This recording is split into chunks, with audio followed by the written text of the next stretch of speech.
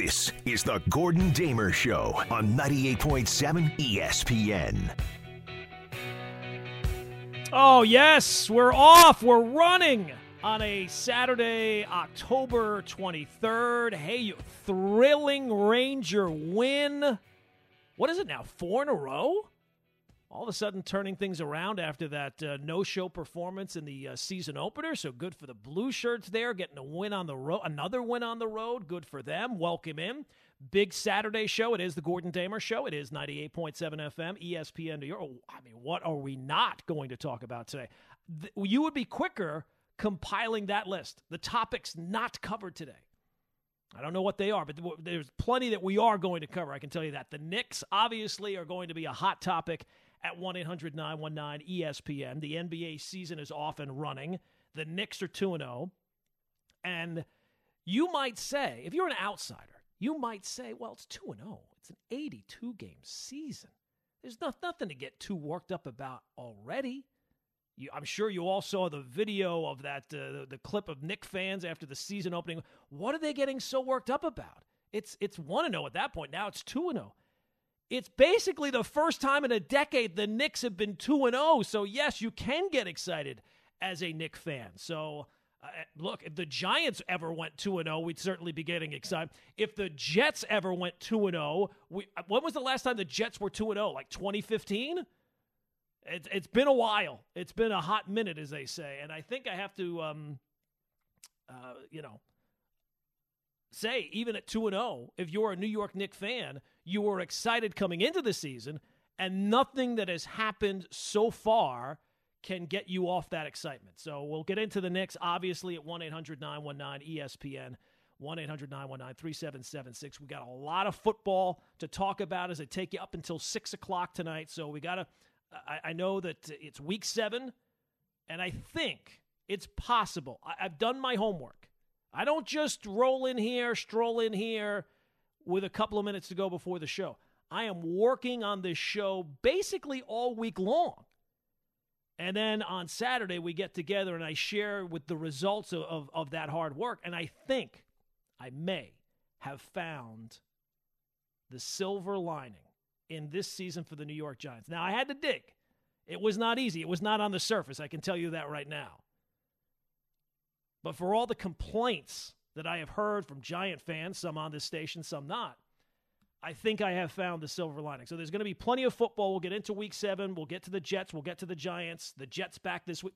Now, don't be like that. The Jets are back this week. You got your 1 week reprieve, and now you have to. We have to talk about the Jets again. That's the way it works, people. We got 17 weeks of this. Deshaun Watson is getting traded, and this time they really, really, really, really mean it. They mean it this time. All the other times that he was going to get traded, they were serious, but now this time they're really, really, really serious. He could get traded by the end of this week. Isn't Saturday considered the end of the week? When is considered the end of the week? Sunday? Monday? When is the end of the week considered? I think it's already the end of the week. I know for me, Friday, end of the week. I know a lot of people are like that. I would think by now that would be the end of the week. So we'll get to that. We got the NBA stuff with the Ben Simmons story, and everybody coming down on Ben Simmons. Trust the process. That's what Ben Simmons is doing. So we'll do that, too. We'll mix in some Yankee stuff with the announcement during the week that Aaron Boone is back as manager. Plenty to get excited about, right? Well, we got a lot to get into. 1-800-919-ESPN is the telephone number. You can hit me up on Twitter, hit me up on Instagram. More importantly, I'm right here on your radio until 6 o'clock. But let's start with the positive. Let's start with the New York Knicks. Because, as I said, 2-0, for others, might not be all that much to get worked up about. 2-0 in an 82-game season might not be that much to get excited about. This is different. And man, oh man, what a difference 1 year makes. Think back a year ago when the Knicks started their season last year. I know it was a delayed start and all that, but when they started a year ago, now Leon Rose had been on the job, but still, jury was still kind of out, had not really done any major moves. The major move was hiring the coach, and Tom Thibodeau as the coach. I'll be honest with you, and I was not alone back then. I I guess maybe cautiously optimistic. I don't even know that I was necessarily all that much optimistic. It was more cautious than optimistic. I was not really buying in. Now, I was willing to give him a chance, but I was not thinking, oh boy, this is nothing but good things from here on this point out. But you take a look, it's really been a lot of positives. Now, obviously, the season didn't end the way you wanted it to. The playoffs didn't go the way you wanted it to. But the first season, a rousing success. And at least so far this year, after an off season where you like the things that they did, you feel like they're moving in the right direction, double overtime win on opening night, and then just a foot on the throat of a Magic team that is awful and is going to be in the lottery this year. So 2-0, which, again, doesn't sound like a lot. But I will put it in perspective this way.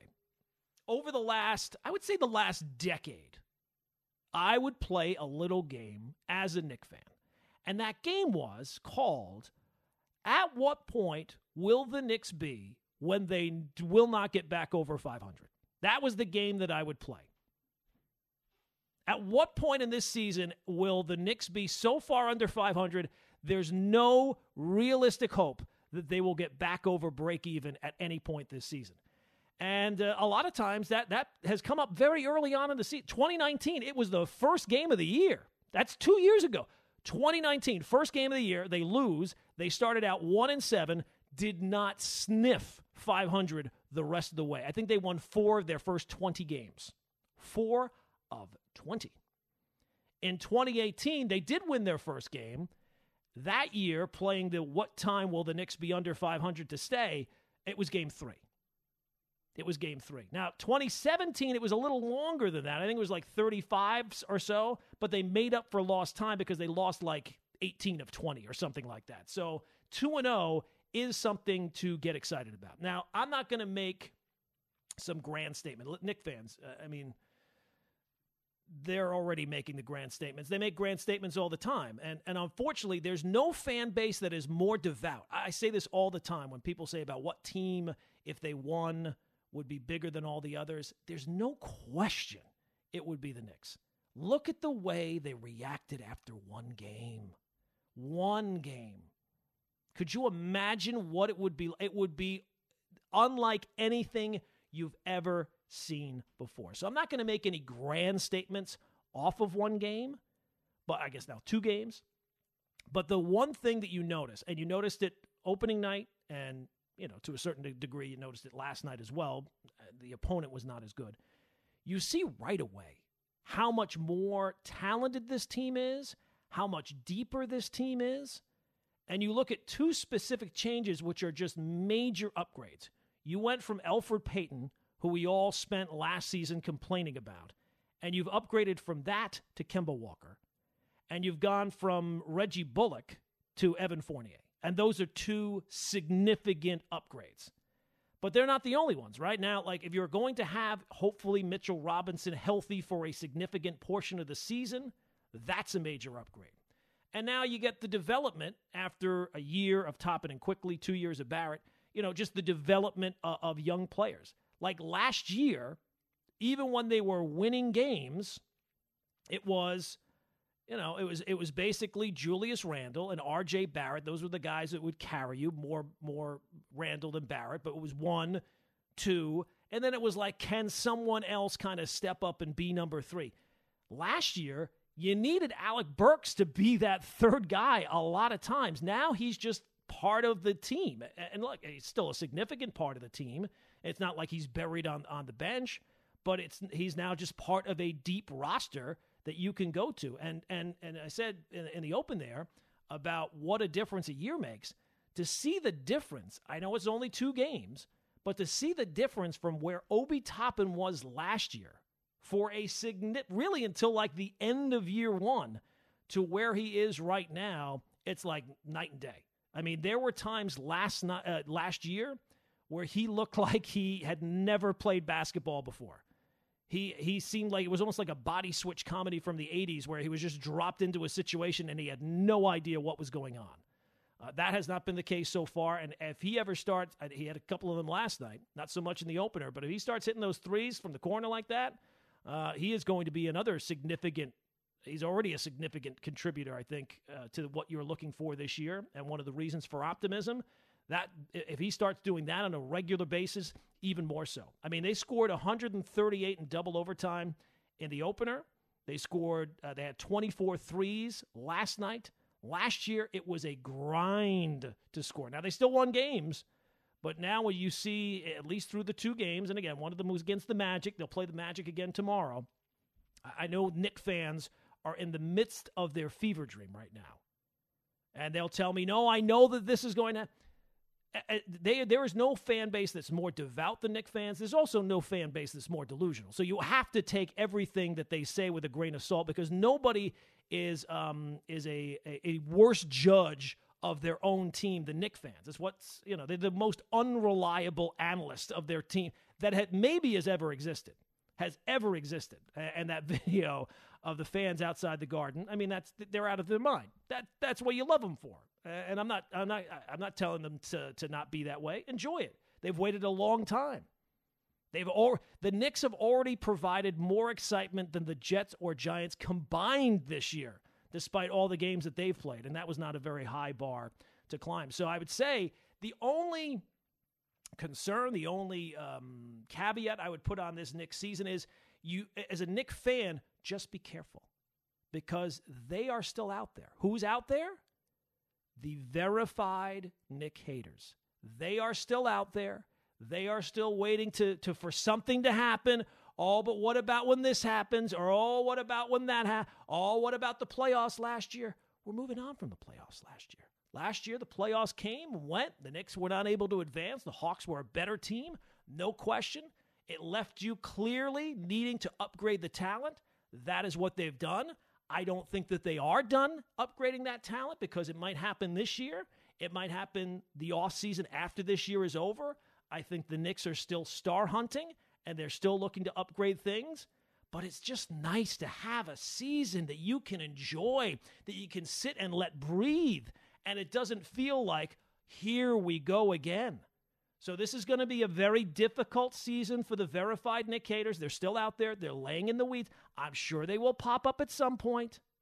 You know who they are. They'll try to finagle their way back in. They'll try to get back in the good graces.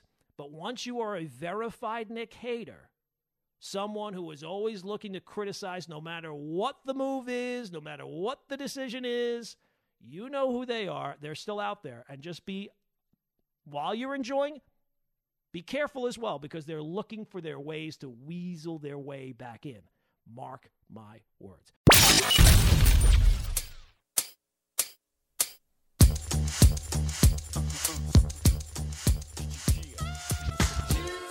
Has anybody found the style that, as a head coach in the NFL, where you don't have to win, but you can still have that style without getting any criticism? This idea that Joe Judge should be under more criticism, or because of his style, the old college attitude, making guys run laps. Well, that's all well and good, but you got to win. Yeah, you got to win no matter what style you have. Well, you can't say that unless you... Well, yes, every coach has to win. Otherwise, you're going to get fired. The NFL, right? Not for long. You're here today, you're gone today. A lot of guys here today, gone today. And when you go, what do they go, 6-10 last year? I don't even know if they're going to get 6 wins this year. Yeah, I mean, but it doesn't really matter what style you have if there's no results to back that up. And it almost feels like people are now jumping out with these Joe Judge hot takes. About his style and making guys run laps, and the way he speaks, and it doesn't matter what. He could be a philosopher up there. If they're going to be 1-5, it doesn't matter. You got to win games no matter what style you have. All right, 1-800-919-ESPN is the telephone number. We're talking about the Knicks and the way they've gotten off to this season and having some actual excitement about a sports team in New York. Right, where there's a certain level of expectations, but the Knicks are not expected to win a title this year. I think which would be a successful season would be to feel like you're either advancing in the playoffs, winning a playoff series certainly would be it.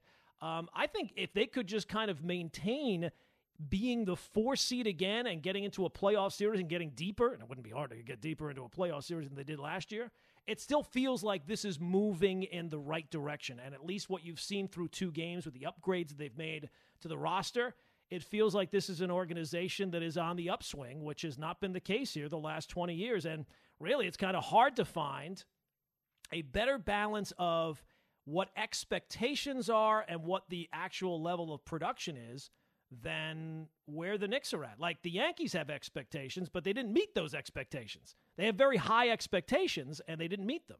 The Jets and Giants have no expectations, but they also have no production.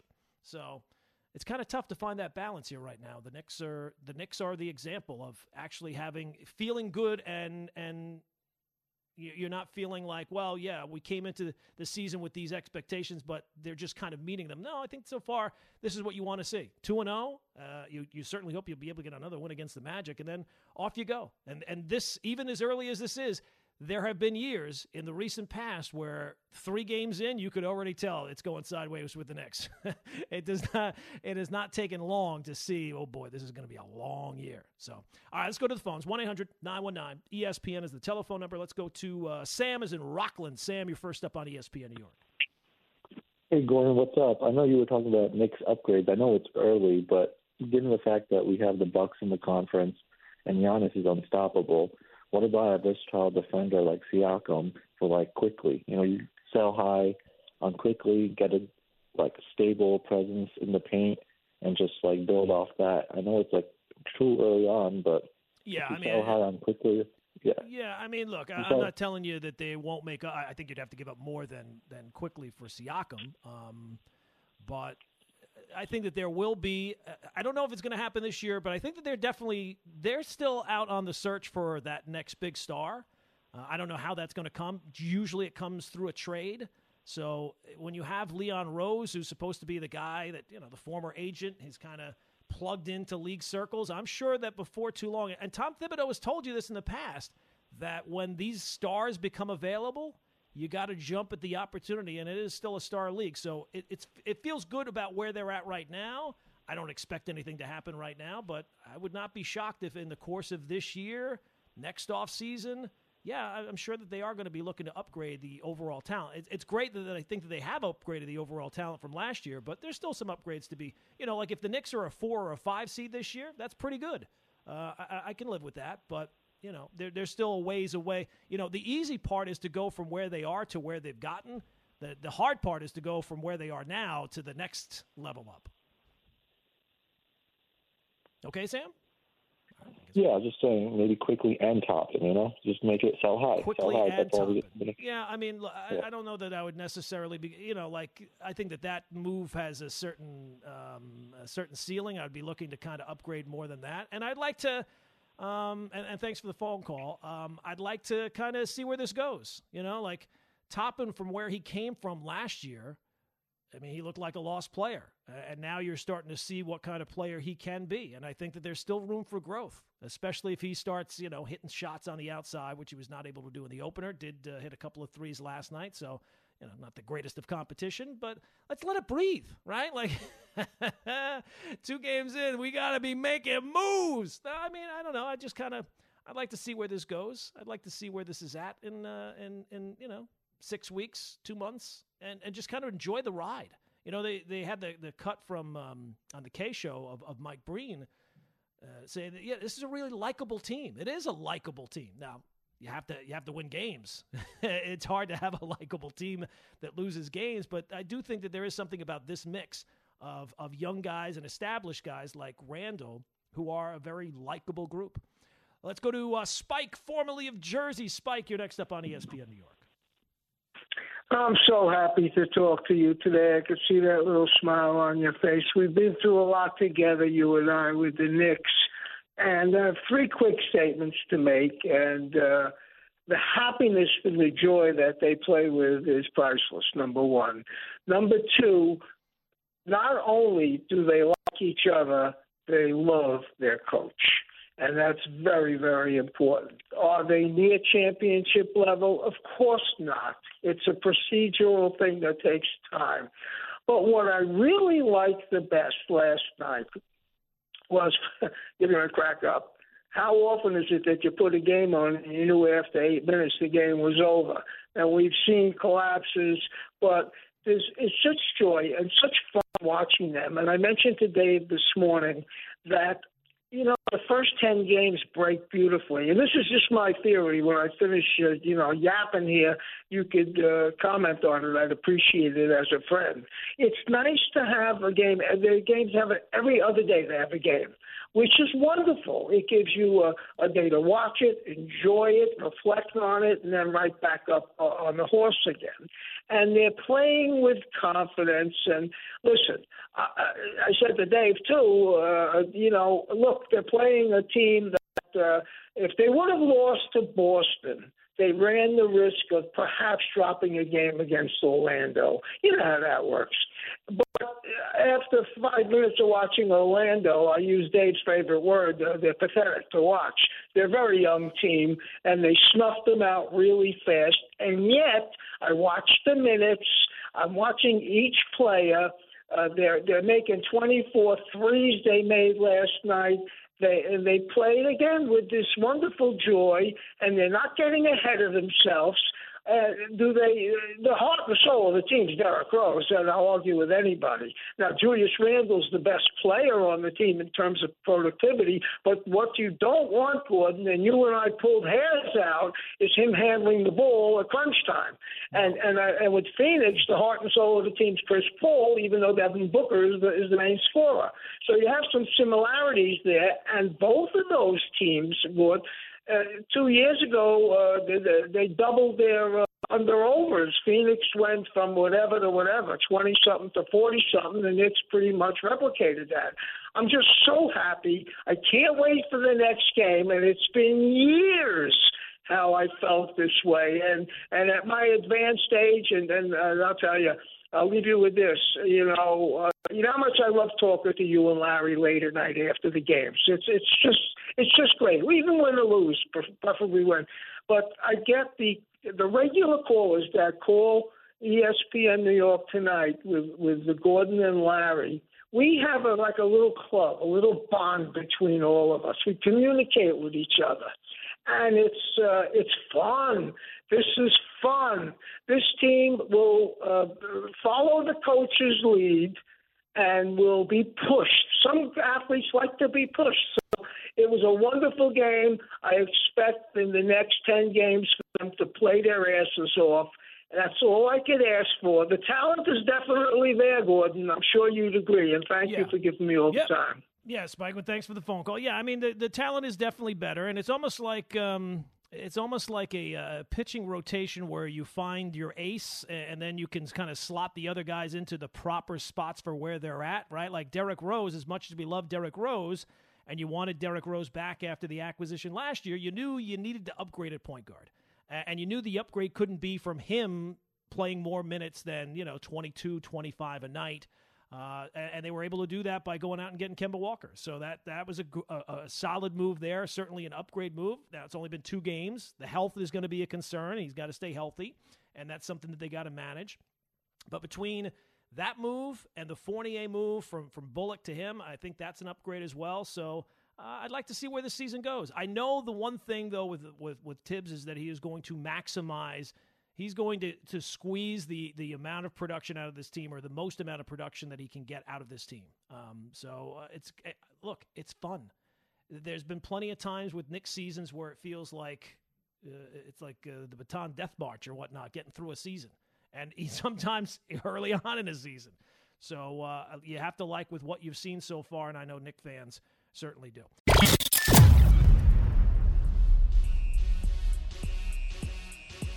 This is the Gordon Damer Show on 98.7 ESPN. Oh, who's ready for some poop rankings? Yes! Fire up the band. It is the Gordon Damer Show. It is 98.7 FM, ESPN New York. Now, usually we're on, sometimes still 6:30 on Saturday, sometimes at 7. It all depends on what events are going on. Today, we're only on until 6. Now, usually at 6 o'clock, we do our weekly rundown of the worst teams in the NFL. We call it the polar opposite of power rankings. Every other team does power rankings, right? Like what teams are the best in the NFL. How would I know? I don't get to sit around on Sunday and watch the Kansas City Chiefs or to watch the Bills every single game in, game out. I'm forced watching the Jets. That's where my main focus is. I'm focused on the Giants. When I have some free time, I'll watch my own Dolphins, who also stink. So rather than have power rankings, we have the polar opposite of power rankings, our weekly dive into the septic system that is the basement of the NFL standings. So everybody else argues about who's best. We're determining who is the worst. 5 spots. Who are the worst 5 teams in the NFL? Well, for all the bad teams you wish you missed, it's time to find out who for Week 7 is on the poop list. All right, here we go. 5 spots. And we will start at number 5. We'll do it Casey Kasem style like we do every week, counting down to number 1. And I don't want to put the cat out of the bag, or let the cat out of the bag. There is a new number 1 team on the poop rankings. I'll just tell you that right now. All right, let's start at number 5. We'll start with the Houston Texans. Yeah, they're about as successful winning games as they are convincing anyone they're trading Deshaun Watson. He's not getting traded. The Dolphins are stupid enough that they might do it, but might be traded by the end of the week. And this time, we really mean it. The Texans are going into their game against Arizona. They are allowing 63.2% of passes of at least 20 air yards. That's the worst in the league. The Cardinals are completing a league best 61% of their deep passes. So that would seem, there's a reason why that this is just going to be an absolute massacre.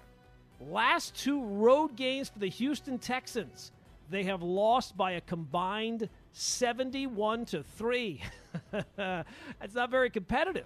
But you know what? They're at number 5, but they have some company. Yes, for the first time ever in the history of the polar opposite of power rankings, we have another team tied with the Houston Texans, and it is the New York Giants. Yes, I think the Giants have been on the list before, but they've actually been able to get their way off the list because the other teams have just been so bad, and they've only been 5 spots. So finally this week, I finally figured out a way to get the Giants on the list as well, and it's with a tie at the number 5 spot. So tied for 5th, the Giants, who were, yes, absolutely, losing by 5 touchdowns last week. Their point differential is tied with the Lions for the worst in the NFL. They're 1-5, no Saquon on Sunday, no Galladay, no Tony, and let's be honest, it wasn't like they were setting the world on fire when those guys were there. Remember when people were saying that Joe Judge changed the culture when they went 6-10? Yeah, the culture is so much, it's night and day. They might very well have like the 2nd pick again. Can you imagine if they end up with the second? They had the 2nd pick the first year with Gettleman, and then on his way out the door, another number 2 pick. It's not crazy if you lose. If you're losing this week to Carolina, which is at least a possibility, you might very well end up. I mean, I guess you could say there's at least a possibility they have the top pick. Could you imagine that? I think one thing is for sure. If it's the 1st pick, the 2nd pick, the 3rd pick, the 5th pick, whatever it is, they're not going to take a running back. Let's put it that way. So the offense is okay when all things are perfect. It's rarely perfect, and the defense stinks. And can you imagine what the crowd is going to be like for Michael Strahan Day? It's November 28th, week 12 against the Eagles. How many people are still going to be going to Giant games at that point? And they still have 2 Monday night games. Do you realize the Giants have 2 featured matches? Can we flex them? I think they should flex them to Wednesday morning at like 3 a.m. Yikes. The Bucs and the Chiefs games are both Monday night games. Oh, my God, those might get ugly. So there you go. Number 5 on the poop list, the Texans and Giants tied for the 5th spot. Moving on to number 4, that would be the New York Jets. The Jets, but a little quick one because they were on the bye last week. So the good news is that Zach Wilson has only thrown 1 interception the last 2 games. The problem is, and I knew this, but I didn't know it. And I saw finally some stats that kind of back this up. You know, he's completing under 60% of his passes, and he has one of the lowest yards per attempt. So it's not even like he's taking deep shots down the field. So the good news is they play the Patriots this week. The Patriots stink, too. I mean, let's be honest. Patriots have 2 wins. They've lost 4 straight at home. First time that a Bill Belichick team has lost 4 straight home games since he was coaching in Cleveland. Problem is, one of those wins came against the Jets. So, we'll leave the Jets at number 4 for this week on the polar opposite of power rankings. There you go. Number 3, the Jacksonville Jaguars. Yes, finally off the schneid. This is actually the lowest on the rankings that they've been. They have been number 1 for the majority of the year, but finally got out of the loss column. First win since week 1 of last year. Problem is, they still stink. That's the problem. They were able to beat Miami in London, but now that bandage has been ripped off, that probably, at least the pressure of finally getting a win has been alleviated, but now that pressure is gone, so they might just go back to just being all-time bad. And really, that win takes Urban Meyer off the hot seat again, which in the long, the long view of the program, the Jacksonville Jaguars organization, is probably a bad thing. They should be pitching him to LSU, USC. If Penn State loses their head coach, Penn State, they have to get him out of the building as soon as humanly possible. But at least for now, number 3 on the P.O.O.P rankings are the Jacksonville Jaguars. So, now we get down to the real heavy hitters, and it's not really that much of a shock. Number 2, this was a little bit tough. I knew I was going to have a new number 1 team because the Jaguars couldn't still be the worst. So number 2, I'm going to go with the Detroit Lions. Sorry for interrupting. The Detroit Lions this season have not taken an offensive snap with the lead. Let me rephrase that, or repeat that. I'm not going to rephrase it. I'm just going to say the same thing. The Lions have not taken an offensive snap this season with the lead. It's week 7. And those press conferences with Dan Campbell, boy, those are becoming must-see TV. He's all over. One week he's crying. The next week he's ripping the quarterback. Already, we've only played, for the majority, 6 games this season. The Lions already have an 87% chance of getting a top 5 pick. And they only have 1 fewer win than the Giants. So I don't know what the Giants' odds are, but they got to be pretty high as well. 36% of getting the number 1 overall pick. They have the worst point differential in the NFC, tied with the Giants. So the Detroit Lions, you are number 2 on the polar opposite of power rankings. And that, of course, means our new number 1 most worthless team in the entire sport, a team that I have been wasting beautiful autumn Sundays, week in, week out, year in, year out. That would make the Miami Dolphins the number 1 worst team. Let me tell you about these worthless losers. Do you have the sound effect? What we got for number 1? Yeah, there you go. I mean, what a disgrace last week was. It was nauseating. It was disgusting. It was baffling. It was infuriating. You know what it was, though? It was not surprising. I sat here and I told you last week it was going to happen. It was like I was writing a script. This was the year that was supposed to be a step forward from the teardown. The year after having 9 first or second round draft picks the last 2 years. They've had 9 first or second round draft picks and they have not exactly loaded the organization with soon to be stars. I can tell you that thing.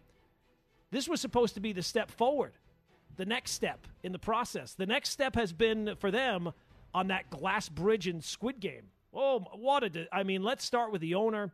Stephen Ross is a real-world genius, built a real estate empire. He's worth $7 billion. Real-life genius, NFL Bobo. He took over the team in 2009. They are yet to win a playoff game. It's not like they've had that many opportunities either. And it's 13 seasons. I'm going to go ahead and pencil in no playoffs this year. It's amazing. Imagine doing something for 13 straight years and never getting any better at it. Never getting any better. No clue. No clue then. No clue now. It's amazing. GM came to the Dolphins in 2000. The reason that stands out, last year they won a playoff game. Last year they had the 3rd pick in the draft, traded up to 6 from 12 when they started the process with the 3rd pick, and then they ended up with the 6th pick. trading away this year's number 1 pick, which very well might be the number 1 pick in the absolute draft. So for so many reasons, including the Deshaun Watson stuff, which we will get into, but for now, the Miami Dolphins, congratulations on winning something. You are number 1 in the polar opposite of power rankings.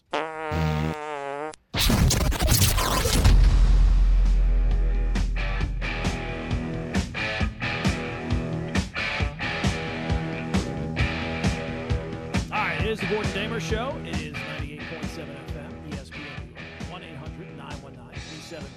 1-800-919-3776 is the telephone number. All right, so a couple things. One more thing about the Giants that I wanted to get to before we get back to the phones. Then I want to hit on the Deshaun Watson stuff as we take you up till 6. Anita Marks comes your way then. Just one thing to revisit from last week, which has been proven, I think, at this point, even though we're only going into Week 7 in the NFL season, and it is that the Giants, after this season is over and all the changes that are going to come about, one of the changes that they have to make is that at this point, it's pretty clear. There's no point on investing anymore in Saquon Barkley. It's been proven at this point he cannot stay healthy, and it's a perfect example this week because the Giants play the last team that Dave Gettleman was a GM with before the Giants. And Pat Leonard at the Daily News came up with some great stats for his article about investing in running backs and how it's a mistake. It was a mistake at the time, and there's no point on furthering that mistake. Christian McCaffrey has missed 74% of the Panthers' games since the start of last season and 24% of their games since he was drafted. Saquon Barkley has missed 70% of the games that the Giants have played since last year and 34% since he was drafted. Also, just in terms of money, the running back position, the second least valuable position on an NFL field in 2020, according to Pro Football Focus. This from the Daily News article by Pat Leonard. Top 32 running backs generated 2.99 wins above replacement, ahead of only centers. Quarterbacks obviously were ranked first. And just in terms of actual dollars spent, what NFL teams actually spend on NFL players, only punter and kicker, I believe, are lower than running back. And I don't know where the Giants will pick. I don't know who will pick 1. I don't know who will pick 2. I can guarantee you right now, without even really knowing that much about college football, it's pretty clear a running back will not go 1 or 2 or 3 in this year's draft. All right, so that's that part out of the way. I did want to hit on the Deshaun Watson stuff because it seems like that story has come up again, and it's not really a surprise that it has because November 2nd is the NFL trade deadline. So the name Deshaun Watson has popped up because John McClain, who writes for the Houston Chronicle, has for a very long time, said either Tuesday or Wednesday came out with the report that the Dolphins and Texans could have a deal done by as early as the end of this week. And this time they really, I mean, how many different times have we spent talking about Deshaun Watson? And it hasn't made sense in the past. And I really don't think it makes sense now. And I think that the fact that all these stories are coming out of Houston is a sign of the desperation that the Houston Texans have towards moving this guy before the NFL trade deadline. I mean, I don't see how any team could trade for a guy that you have no idea when he might be able to play or how much he might be able to play. Well, he technically can play right now. Yeah, right now he can because he's already said that he doesn't want to play for the Houston Texans. So that has allowed, he's kind of cut the NFL a break. They haven't had to do anything. Now, if he gets traded to someone, well, then they're going to have to do something. Is it innocent until proven guilty, or is it you're going to not allow this guy to be on the field considering the accusations that have been made against him and are playing out in the court of law? So he could be facing a suspension now, and the situation is apparently nowhere even close to being over. So you don't know what the suspension will be. You don't know how those cases are going to play out. You don't even know for sure that there won't be a criminal case made. Now, the one caveat I will give here is that if there is one organization that's stupid enough to do this, it would be the Miami Dolphins.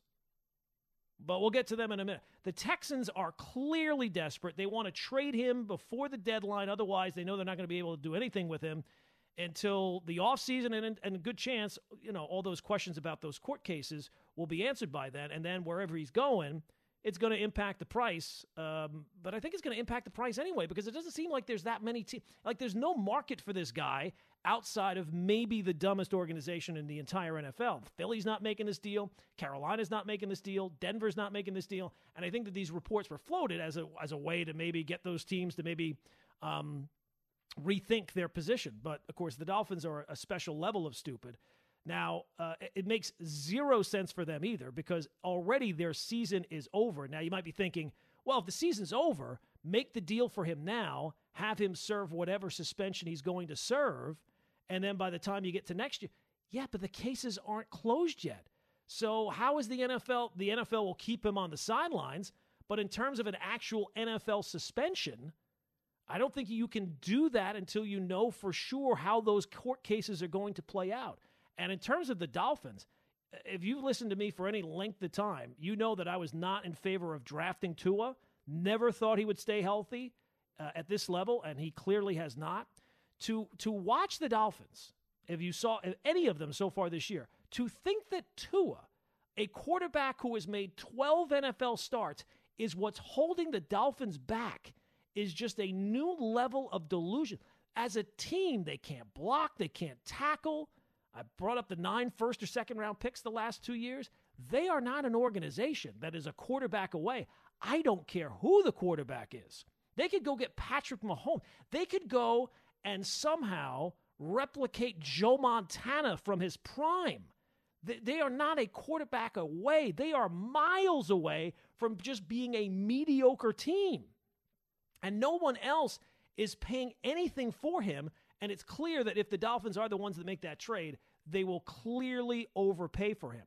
And another thing to keep in mind, this is a GM that had 2 years to evaluate the quarterback class. And in his brilliant evaluation, they drafted Tua over Justin Herbert. And you're already, after what, a year and a half, 12 NFL starts, you already move on? And the guy that did that, the GM that did that, you would allow him to make any decisions? Any?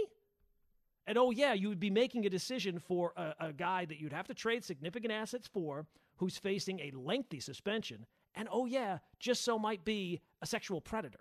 I don't know. That doesn't seem like a very smart move to make if you're any team, especially the one that's being rumored to be ready to make that kind of move. All right, 1-800-919-ESPN is the telephone number. Let's go back to the phone, shall we? Let's do it. We'll go to Artie is in Brooklyn. Artie, what's going on, pal? Hey, Gordon. Thanks for taking the call. You sound like a Jets fan. Yeah, I mean, there's definitely some crossover there. It's not as bad. You know, it's really funny. I mean, it's definitely not as bad for the Dolphins as you make it out. I know a lot of Dolphin fans that would be happy if they got Watson, not for this year, but definitely just looking forward to next year. Anyway, I want to talk about my Jets because, you know, they haven't beaten the Patriots in the last 6 years. And in the beginning of the year, I'm not picking this team as a playoff team, obviously, but I had hopes. I thought, hey, maybe we could win a few games and just come back to the Cincinnati game and have it mean something. And if they lose to the Patriots, it's basically over.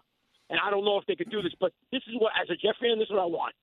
I want my number 2 pick to outplay the quarterback that was taken 10th. And that's like, I mean, 4 interceptions. I was there, 4 interceptions.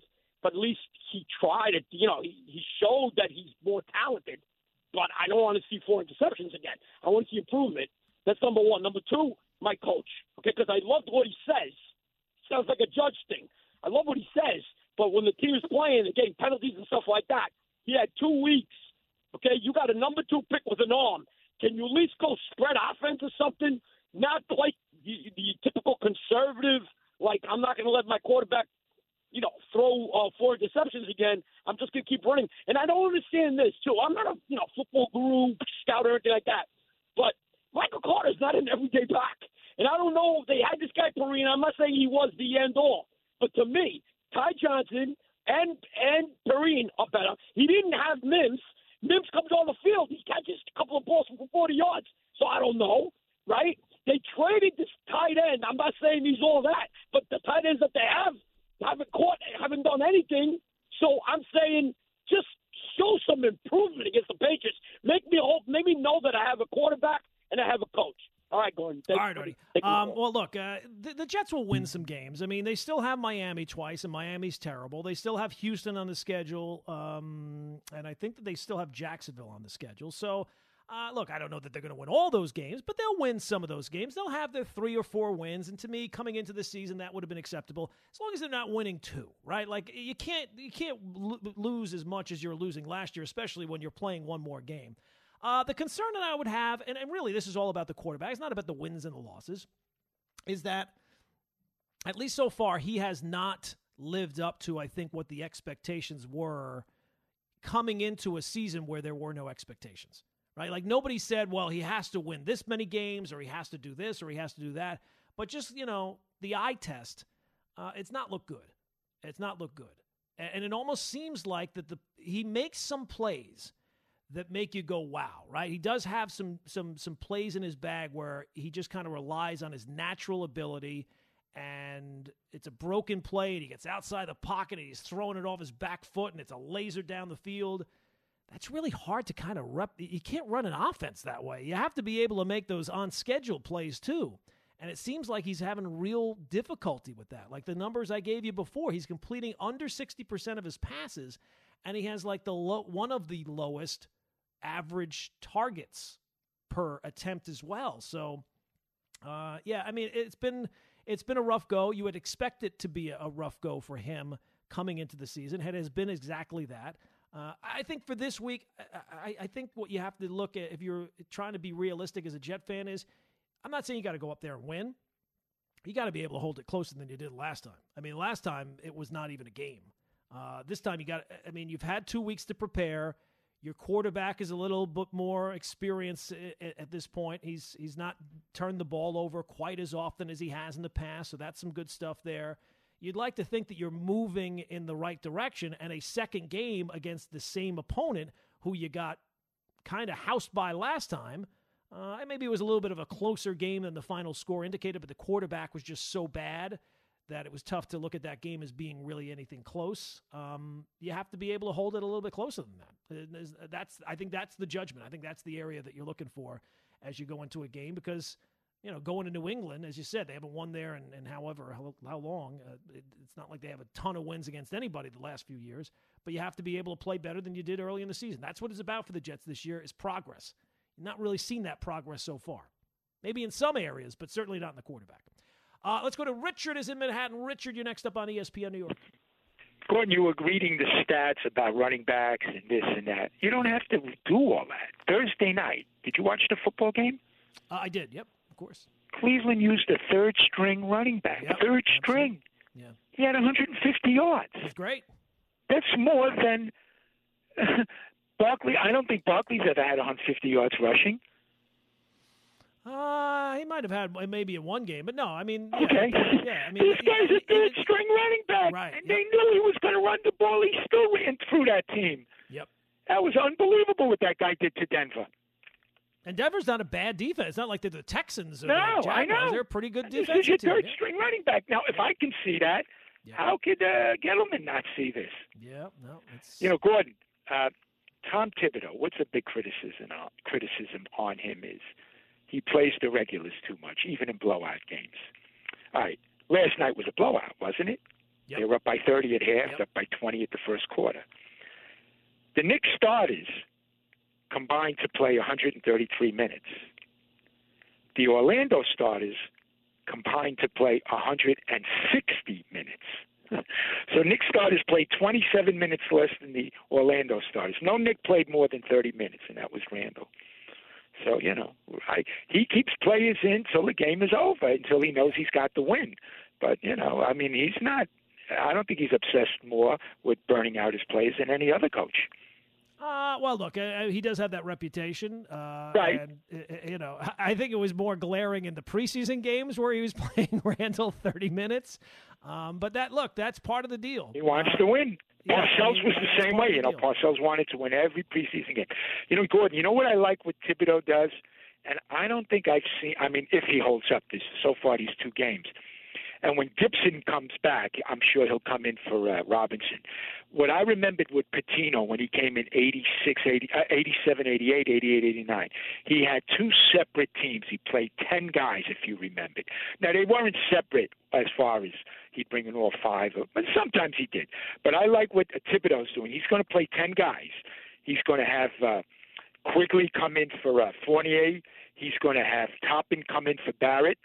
He'll have Burks come in for Randall, and he'll have Rose come in for Walker.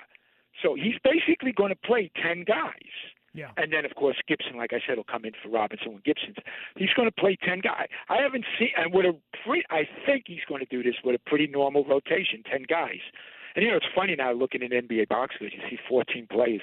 For years and years, you only saw 11, then 12, now 14. But you see a lot more play. I mean, I guess they get everybody in blowouts. But he looks like he's going to lean on 10 players, two separate teams. And I don't know if you're going to see dominant numbers as far as minutes go. We'll see. I think he's got more confidence in he certainly is going to have the confidence in Derrick Rose, and Rose will play between 21 and 27 minutes, just like Walker, even though Walker's the starter. And Barrett will come out because Tobin's going to come in, and Tobin may play more minutes than Barrett if he's playing well. And so far, the first two games, you can see where Tobin is starting off. So it's going to be interesting. I like it, and I don't remember a Knicks team doing this since Patino. And, we had two great run years that time with Patino. And we'll see. We'll see how the Knicks do. Gordon, have you been following this top 75 players? Yeah, the 75th anniversary. I don't do the internet, and it hasn't been in the papers. So if it's not in the papers and I can't read it with my coffee and bagel in the morning, it's no good to me. But I'm just hearing bits and I'm hearing like Klay Thompson is mad that he's not. I mean, are you kidding me? I'm not sure Klay Thompson was. Wait, Gordon, I don't think he was better than his father, Michael Thompson, to be honest he's a with good player. Very good. You know what, Gordon? I'll go this way. And I've been watching since 61. So I haven't watched 75 years of NBA basketball, but I've watched 60, which makes 75%. And maybe 5 players, I'm sure George Mikan made it. I saw Cousy. I'm sure this guy Mickelson or Pollard, some of those guys I never saw play, but that's about it. Other than that, Russell and the rest of the guys, Sam Jones, I don't know if he's on. I would love to know, I think the way they did it, you have Sam 75. Mathematically, you'd have to do 29 forwards, 29 guards, and 17 centers. That's the way I would think that, or maybe 16 with one super sub. The super sub, I would think, who would you have as your super sub? The best sixth man in the NBA history in your lifetime, certainly in my lifetime. And if it's my lifetime, it's certainly your lifetime. Who would you say the best sixth man? Best sixth man? I don't know. I don't have one off I'd the have top to of go Vinny Kevin Johnson was great. Kevin McHale. Kevin McHale, there's one. No, I don't know if he look at made him it. as being better than just a sixth man, though. Yeah, right. So he'd be borderline sixth man, a man that should get in. Now, I'd go this far. I don't know if Reggie Miller really deserved top 75. I heard he made it. He did make it. I'm a hard grader. I mean, I'd look back to my guys well, in the 70s. who would you put on? You'd have to take a look at the list, Richard. You got to find a copy of the list. Guys someplace. like Marcus. I don't know. Do you remember the name Marcus Johnson? I know the name, but I don't think I ever saw him play. Alex English, great player. Alex English, I remember playing. Great he scorer. was a little, and he actually came out with a statement saying he was a little, he was understated. His understated style is not going to. The one guy that jumped out to me, and Richard, thanks for the phone call, was pleasure always good. I thought was a little surprising was Damian Lillard. Now it's a little tough because Lillard is still in the middle of his career, so it's possible that he continues it. But I have no idea how long. And the one snub that I think that deserved to make it over him would have been Dwight Howard. I mean, Dwight Howard not be, and I get it. Dwight Howard, all the success really came at the beginning of his career. He's played for probably 17, 18 years. But, I mean, when you take a look accolade for accolade, it's tough to make an argument that Damian Lillard deserves to be there over someone like Dwight Howard.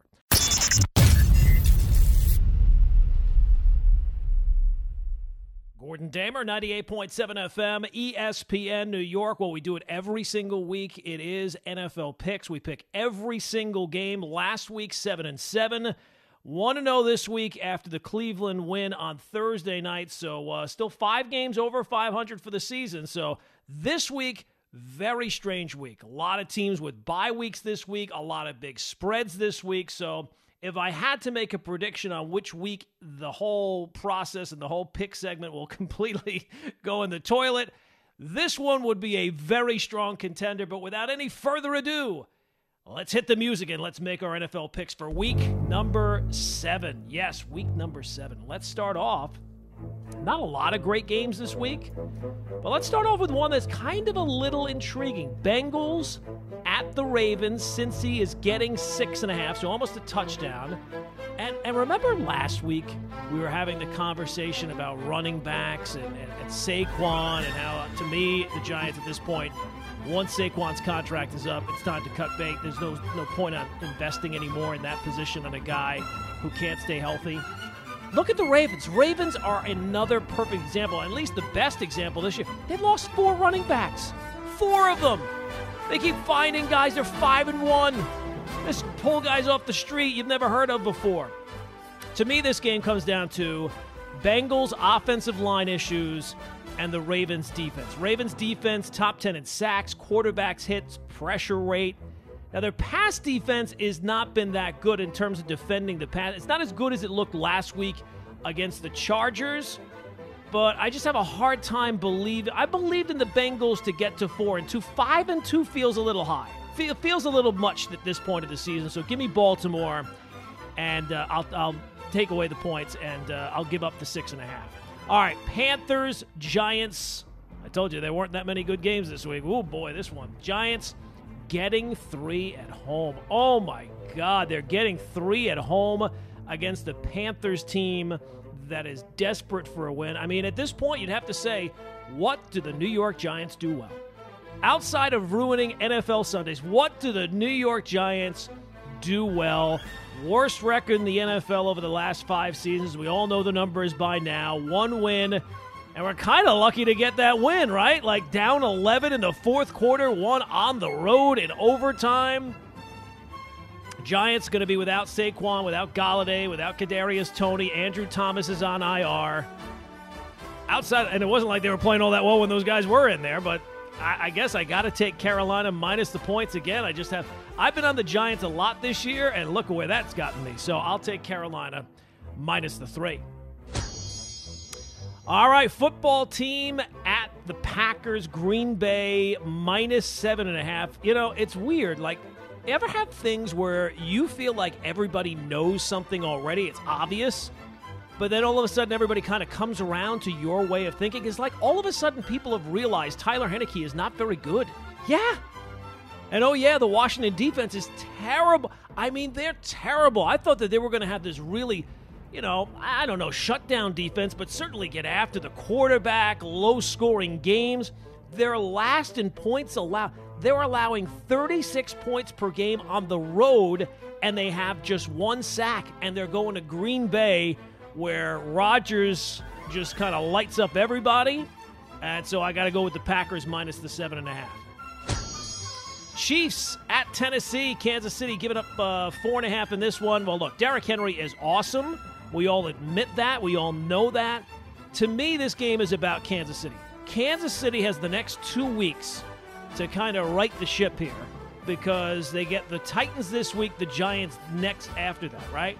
But then after that, Packers, Raiders, Cowboys, and then 3 straight division games, including the Chargers. So this is a big game for the Chiefs going on the road.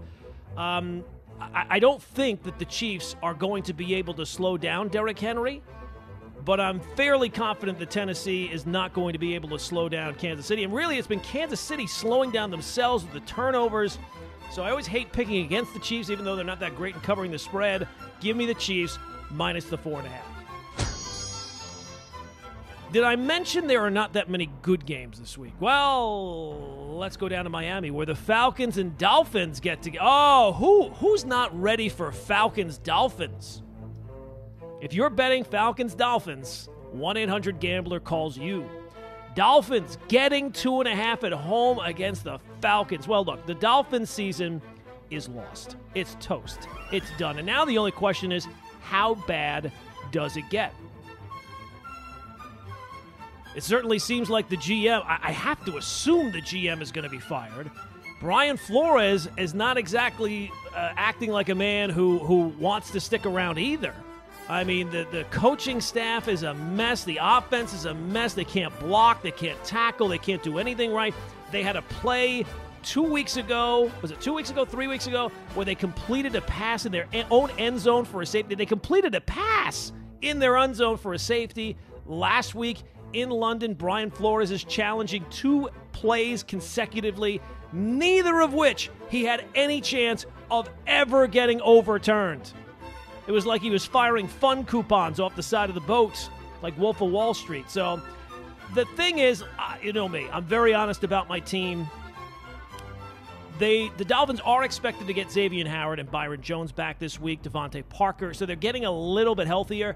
And the thing is, it's not really about the Dolphins. I would have a hard time picking the Falcons and giving up points on the road. The Falcons are giving up points on the road at this point. So with that in mind, again, I can't take the Falcons, so give me the Dolphins and give me the 2.5. Jets, Patriots. Have I mentioned, by any chance, there are not that many good games this week? Jets at Patriots, week 2. You remember well, Patriots got a win against the Jets and Zach Wilson. And back in week 2, you would expect that Belichick going to pull off all the stops, right, against a rookie quarterback. Is the Jets' offense any better from week 2? Not really all that sure. Now, the thing is, the Patriots have lost 4 home games. First time that's happened to Bill Belichick. 4 straight home games since he was coaching in Cleveland. I don't know that the Patriots are all that good. I don't think that they are. But the problem is, even as bad as they are, they trounced the Jets the last time they played them. So I know it's a touchdown. It seems kind of high for a Patriots team that I don't have a lot of confidence in scoring a lot of points. But yeah, give me the Pats minus the 7. Have I, by any chance? Yes. Lions at the Rams. Rams minus 16.5. Oh, my God. This is going to be like Lions against actual people. You know what I mean? Like, the people just don't stand a chance. You have to beat a lion with your bare hands. That's how it is watching the Lions try to win games. They're the people. That might be a convoluted way of saying, well, look, Dan Campbell has already had enough of Jared Goff. At least Sean McVay, with his perfect memory where he remembers everything. Took him a few seasons before he got sick of Jared Goff. Dan Campbell, it's taken him 6 games. In real life, or as the kids say in IRL, I would not touch this game with a 25-foot pole. But I pick every game every single week, so I kind of feel like the Lions will keep it under 17.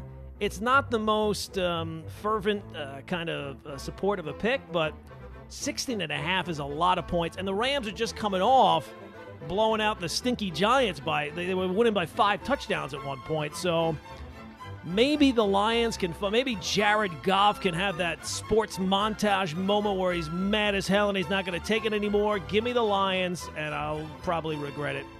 Plus the 16.5. Eagles at the Raiders. This one I don't think is actually a bad game. This is actually a pretty good game. And considering what Week 7 looks like, this one I don't mind. The problem is the Eagles don't seem to understand what the strength of their team is, especially when they go up against, like high-flying, offensive kind of teams.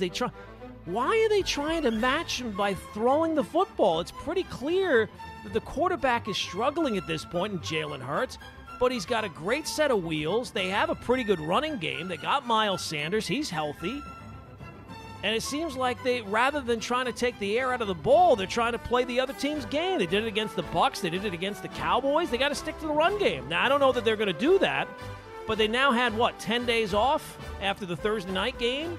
The coach, Nick Sirianni, says he has to get Miles Sanders more involved. So for that reason, I'm going to say, give me the Eagles on the road plus the 2.5.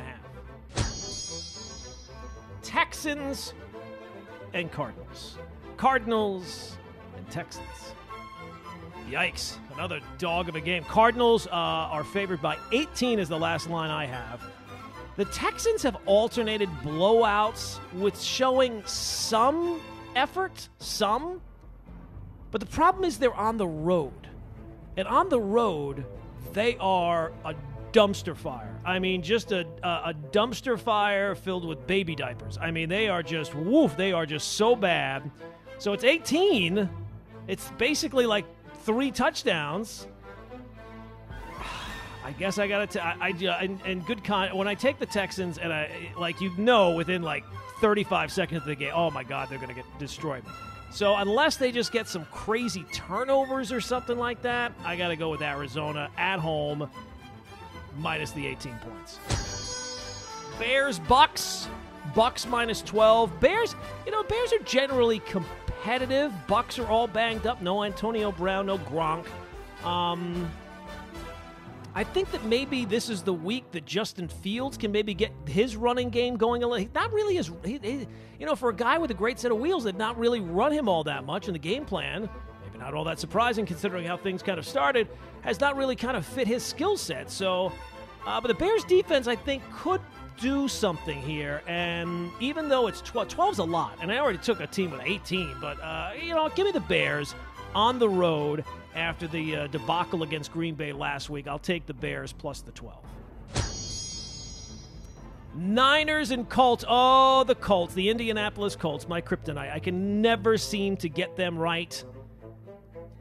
The Niners have certainly struggled this year. I find it hard to believe the Niners are going to be 2-4. And that's really what I'm kind of basing this on. I can't see them being 2-4, but 4.5 for a Niners team that's all banged up right now. Jimmy Garoppolo will look great at times, and he'll do something you'll be like, oh my God, what was that?